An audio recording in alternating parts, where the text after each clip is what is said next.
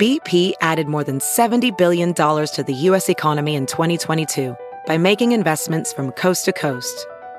Investments like building charging hubs for fleets of electric buses in California and starting up new infrastructure in the Gulf of Mexico.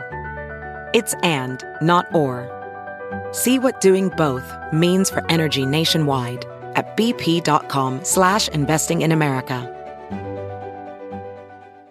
Good morning, I'm Aisha Khan with your St. Louis area news, driven by Bomarito Automotive Group.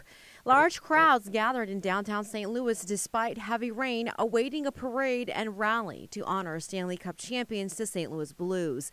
The parade was followed by a victory rally beneath the Gateway Arch. The Blues beat the Boston Bruins in Game 7 of the Stanley Cup final. It is the team's first title in the team's 52-year existence.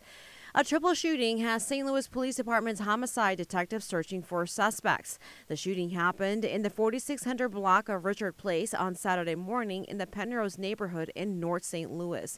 2 females were injured while a male died. The investigation is ongoing. From the Fox 2 Weather Center today, some dry time for Father's Day morning and early afternoon, high of 87. From the Fox 2 Newsroom in St. Louis, I'm Aisha Khan.